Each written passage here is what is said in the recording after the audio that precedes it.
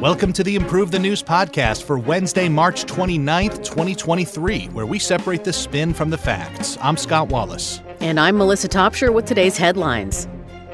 A fire at a migrant center in Mexico kills 39. Police say Monday's Nashville school shooting was planned. The Taliban arrests a prominent girls' education activist. Taiwan's former President Ma begins a landmark visit to China. Sam Bankman-Fried is charged with bribing a Chinese official. Kyiv is attacked as British and German tanks arrive in Ukraine. The U.S. Senate votes to advance a repeal of the Iraq War authorization. Biden bans the government use of commercial spyware. New polls show Trump leads DeSantis as the GOP presidential nominee. And a study claims China has spent $240 billion bailing out Belt and Road countries. A fire at the Juarez Migrant Center kills dozens. Here are the facts as agreed upon by BBC News, Fox News, The Guardian, and Washington Post. According to Mexico's National Migration Institute, or INM, at least 39 people died on Monday after a fire broke out at a migrant processing center in Juarez, Mexico, located near the Stanton-Lerdo Bridge across from El Paso, Texas. Images from the scene where the INM say 68 men from Central and South America were staying show bodies underneath sheets, as well as ambulances, firefighters, and vans from the morgue. 29 people were reportedly taken to the hospital with critical injuries. The Mexican press has reported that many of the victims came from Venezuela, where millions of people have left due to economic instability. Immigration officials reportedly spent hours before the fire rounding up Venezuelans begging in the streets. Though there has been no official statement regarding how the fire started, Mexican President Andrés Manuel López Obrador said migrants anticipating deportation were protesting in the center just before it was set ablaze. Mexico's Attorney General's office has opened an inquiry into the matter. Ciudad Juarez, the Mexican city located just across the Rio Grande from El Paso, has seen an influx of migrants in recent weeks as they await the end of the U.S. Title 42 pandemic-era migrant expulsion policy.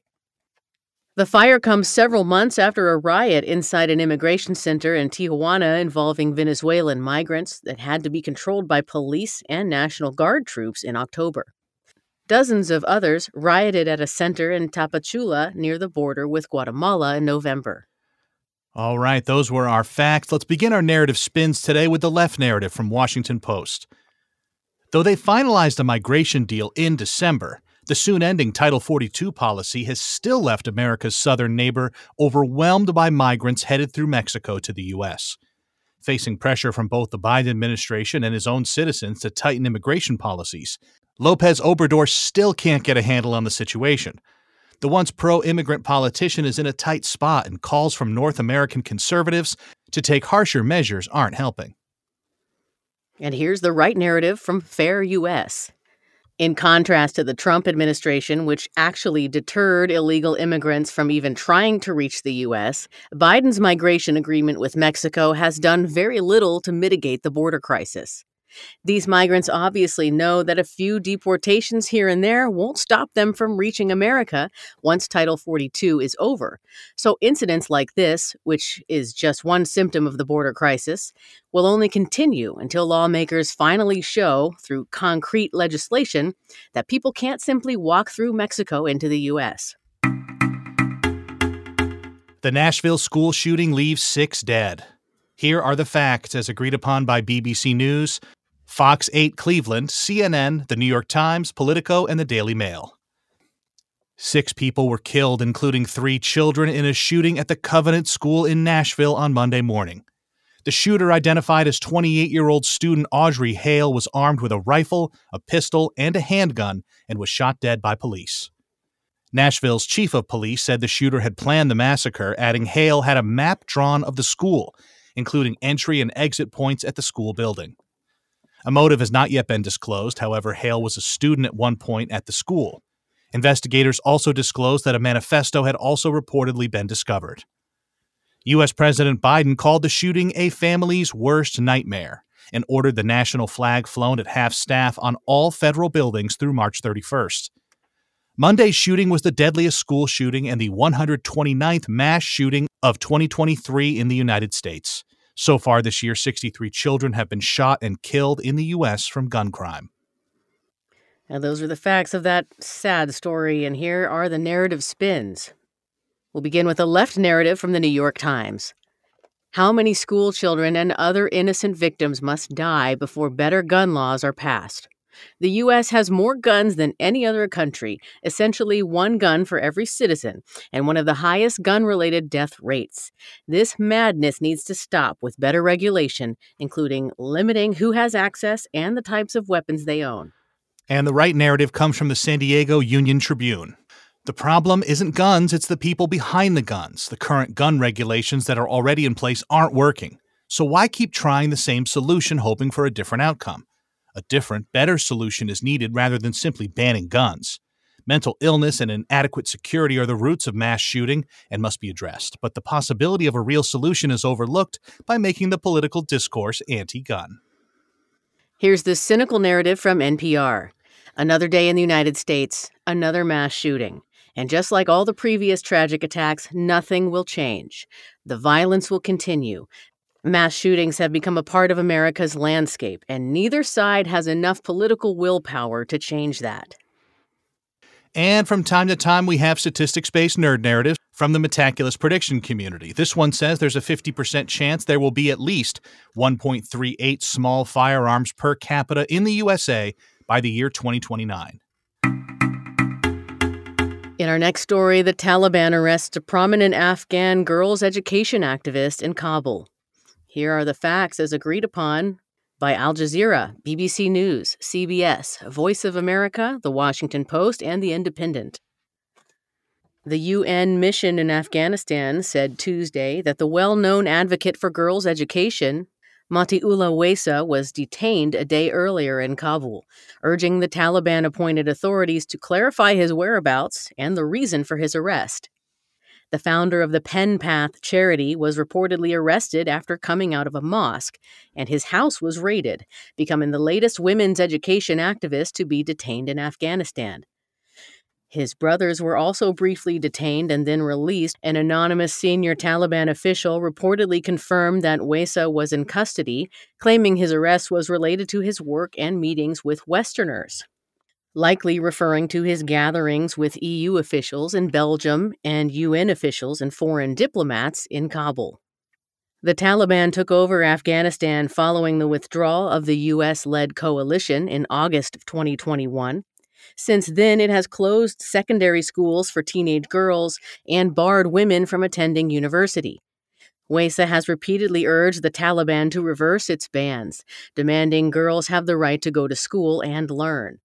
During the past 18 months, Pen Path has carried out a door-to-door campaign to fight illiteracy and promote girls' education.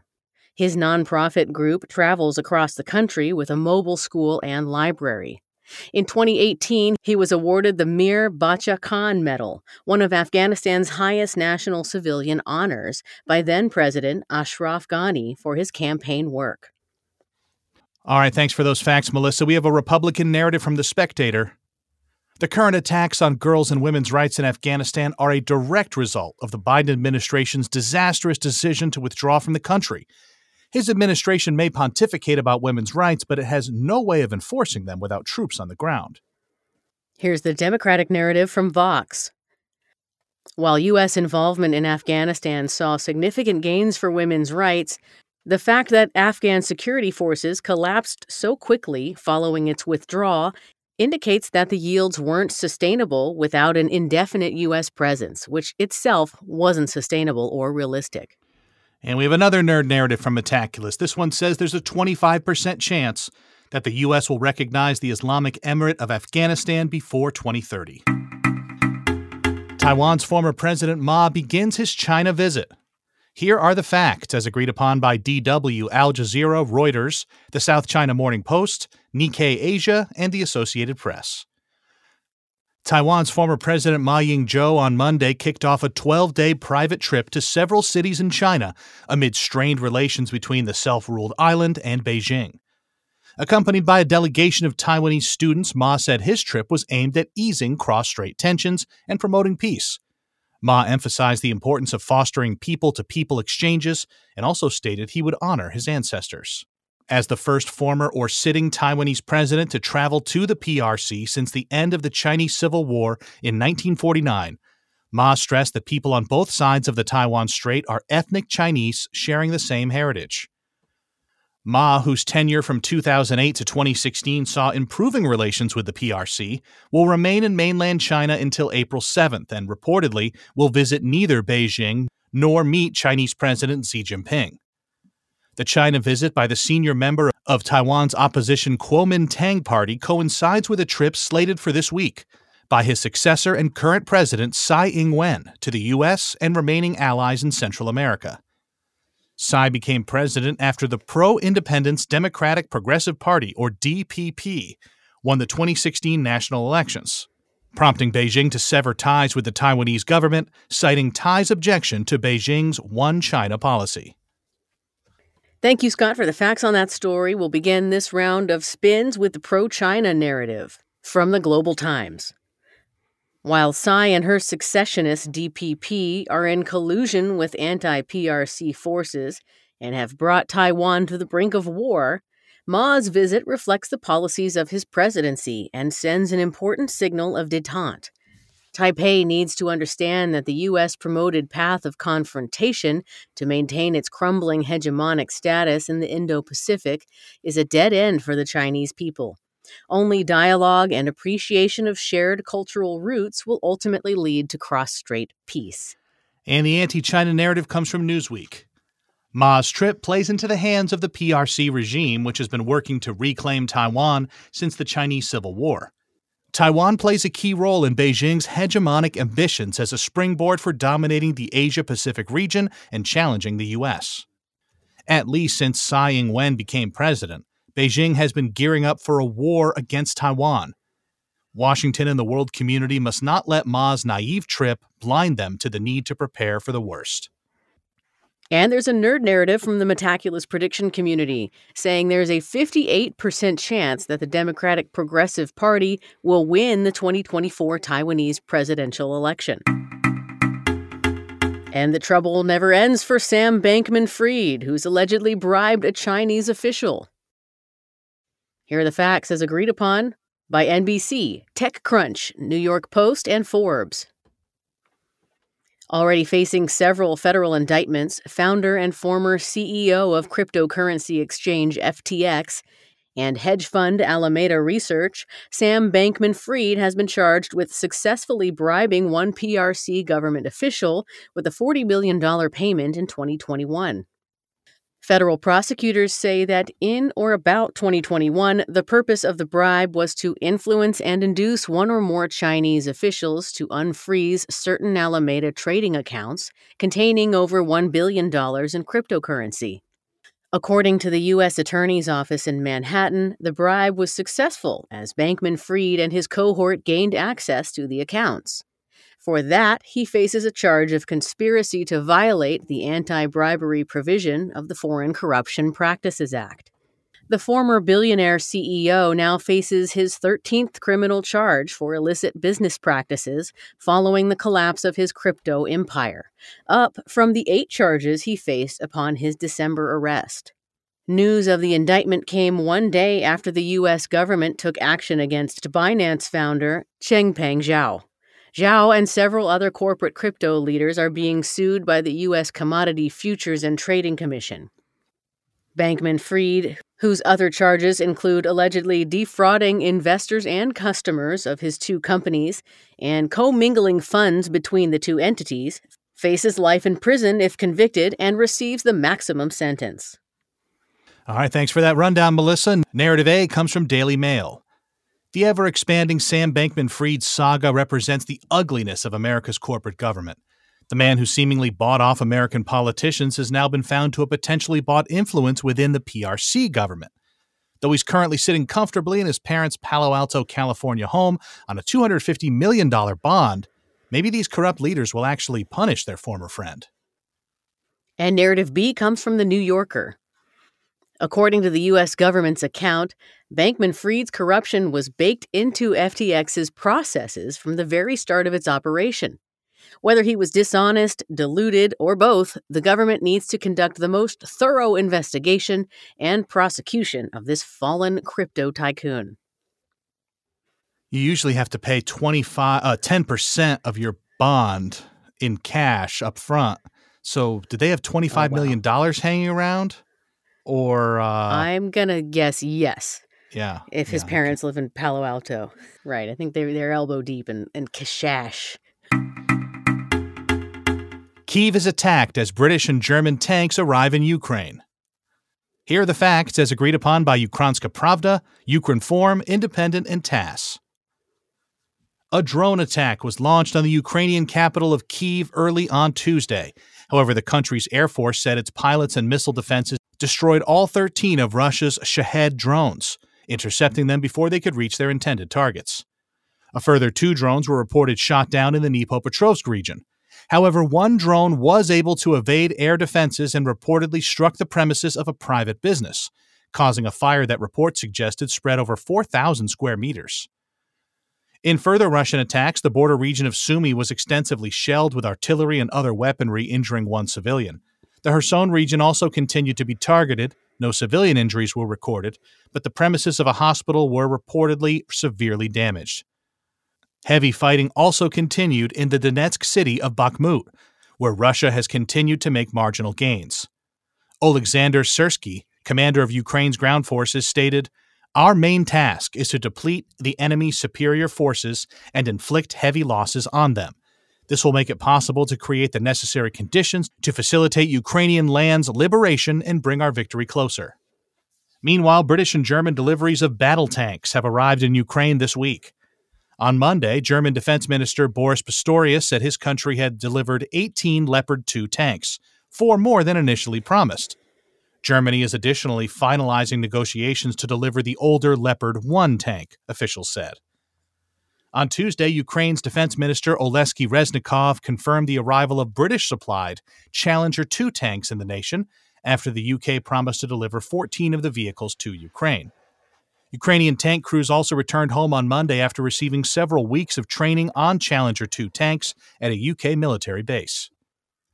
Elsewhere, Kremlin spokesman Dmitry Peskov said Russia was regretful after a UN Security Council resolution on launching an independent inquiry into who perpetrated the Nord Stream pipeline blasts failed to garner enough votes at a meeting of the Council on Monday.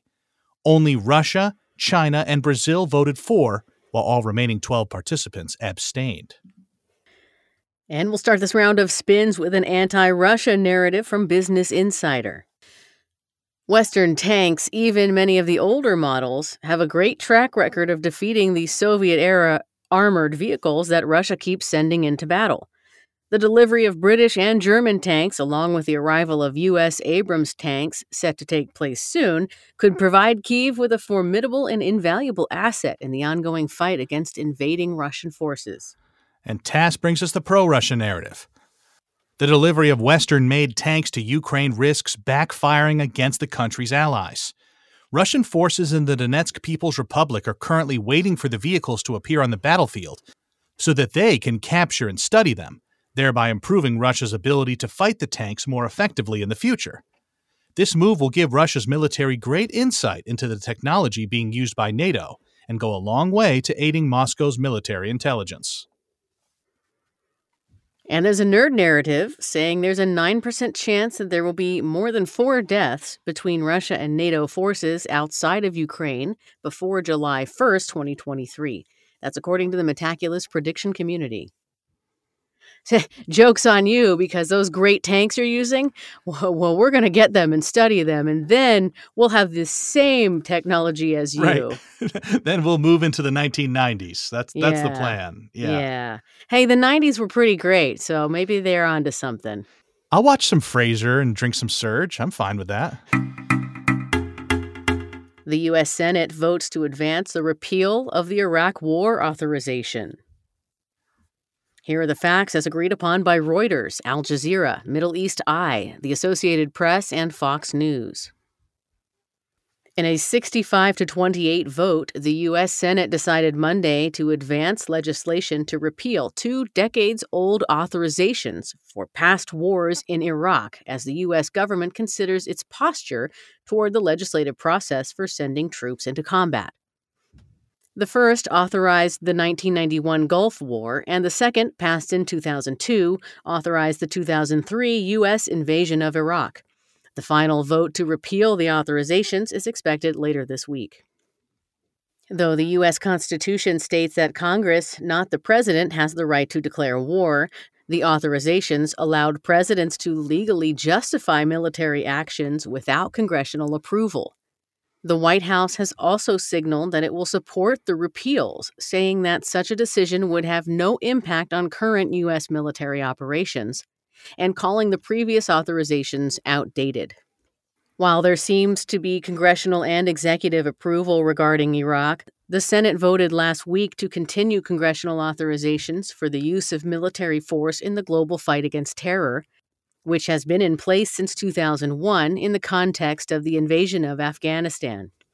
In more recent years, former President Donald Trump cited the 2002 authorization to justify the 2020 airstrike that killed prominent Iranian General Qasem Soleimani in Baghdad. All right, responsible statecraft brings us the Democratic narrative. The president shouldn't have a blank check when it comes to going to war. There have been many lessons from the Iraq War that have still gone unheeded, and if the authorizations are not repealed, the U.S. is destined to make the same mistakes it made in the past. The American people must have a say in decisions that have such a crucial impact on their lives, bank accounts, and the country as a whole. The Republican narrative comes from the New York Post. Though it seems that almost everyone now understands that U.S. policy toward Iraq was a mistake, Republicans should make sure to include legislation that will lead to an investigation of the current administration's failures abroad, namely the catastrophic withdrawal from Afghanistan in 2021. It should also include oversight regarding billions of dollars worth of military aid going to Ukraine. While we're at it, why don't we take back a couple other things in U.S. history? They call it in fiction or stories, they call it retconning, as like they change something in the story and then say this has always been the case before. Like it's always been the case that this has happened. And maybe it would be nice if we could retcon American history. Yeah, there's a couple things that I don't think many people would have a problem with. Yeah. Retconning. I've never heard of that. Yeah, retroactive continuity, yeah. Oh, okay, yeah. Biden bans the government's use of commercial spyware. Here are the facts as agreed upon by Axios, The Hill, Washington Times, and the White House. U.S. President Biden on Monday signed an executive order banning federal agencies and departments from using commercial spyware that could pose national security risks or be misused to violate human rights globally. The order bans spyware that could be used by foreign governments or people to gain access to U.S. government devices, uses data obtained without government authorization, intends to disclose non-public information about the government, or is controlled by a foreign government.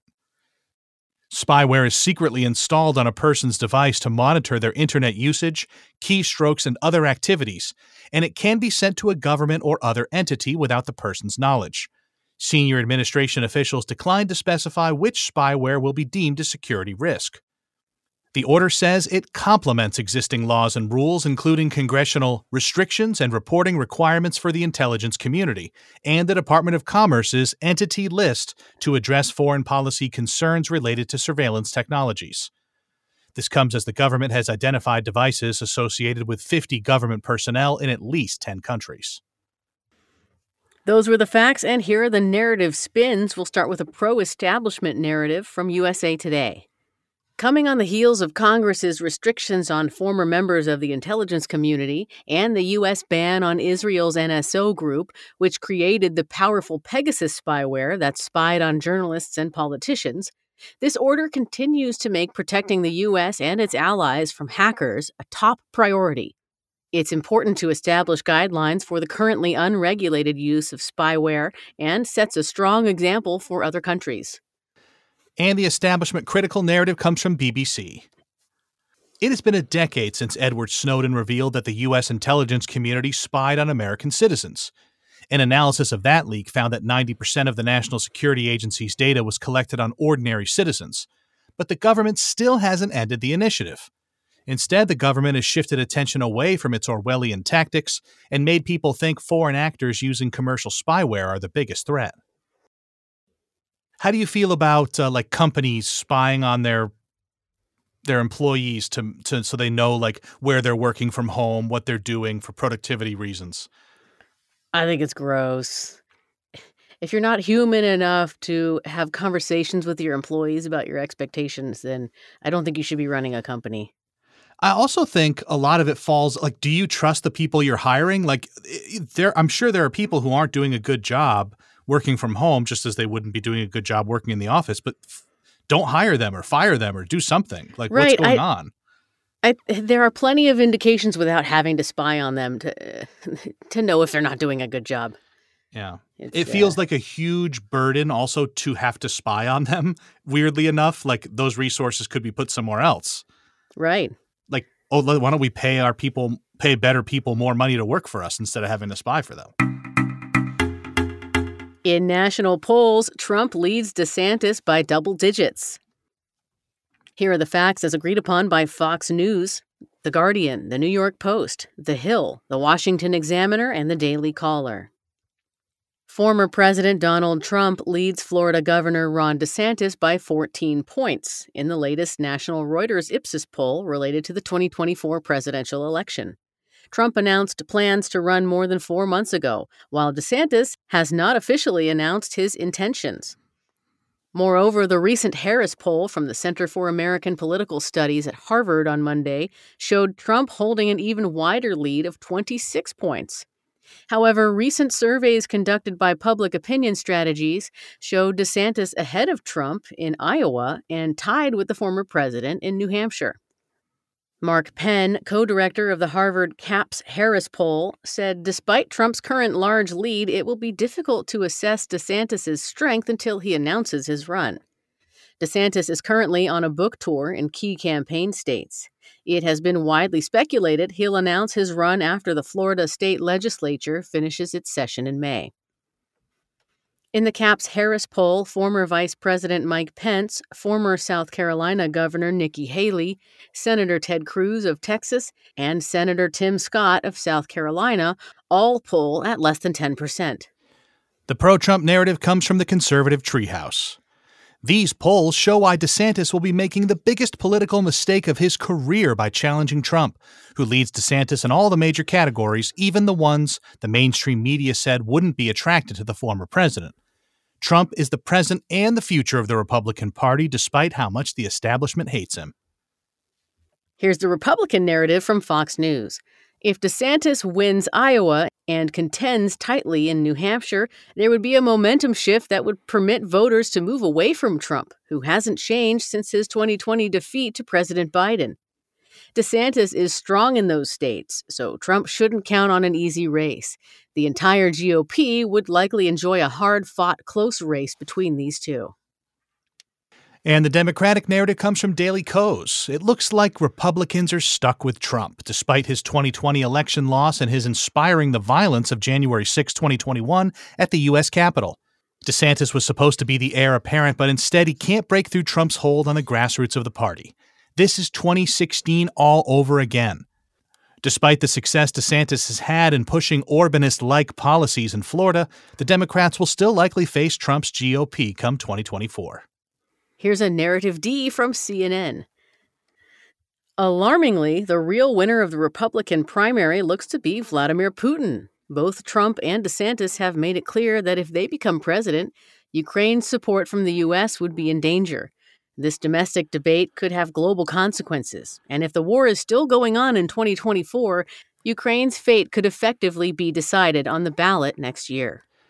And the river card on this narrative royal flush is the nerd narrative from Metaculus. There's a 50% chance that prediction markets will say Ron DeSantis is the most likely Republican nominee for president on January 1st, 2024.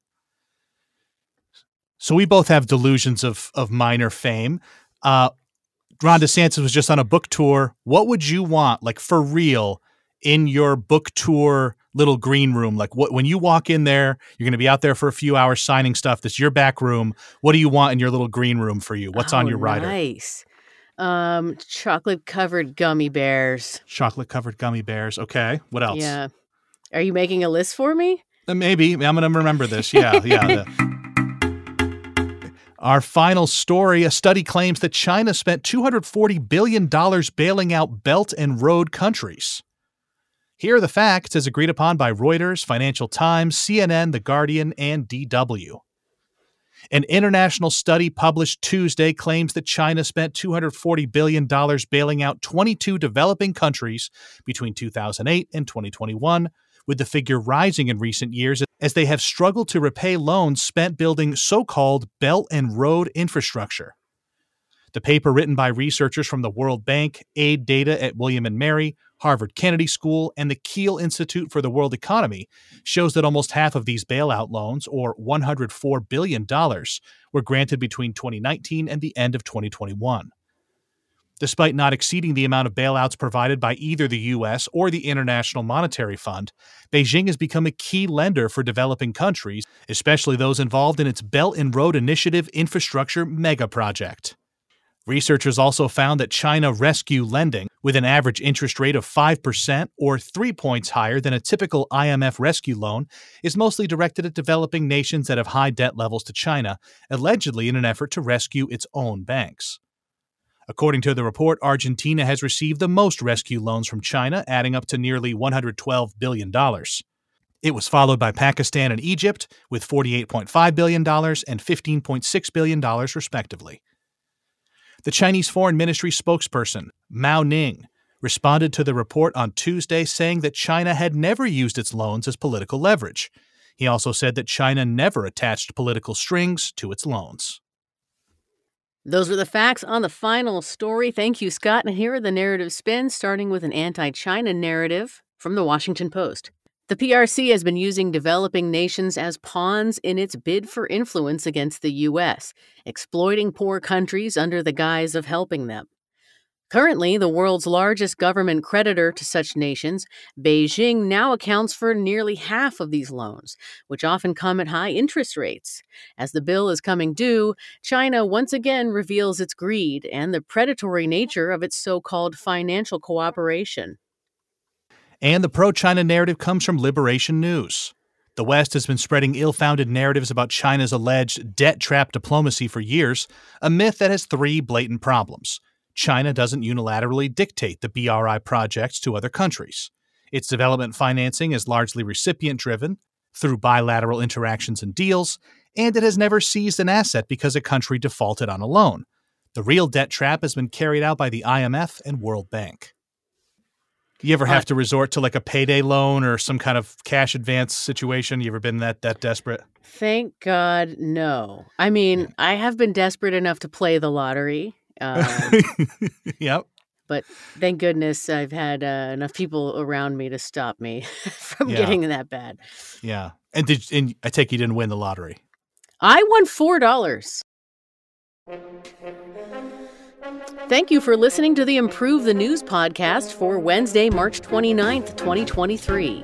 Each day, we use machine learning to read about 5,000 articles from about 100 newspapers and figure out which ones are about the same stories.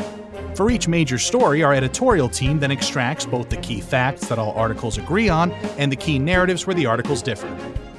For more information on Improve the News, please visit our website, improvethenews.org. You can also download the Improve the News app on the Apple App Store or Google Play. For Scott Wallace, I'm Melissa Topshire, inviting you to join us next time on Improve the News.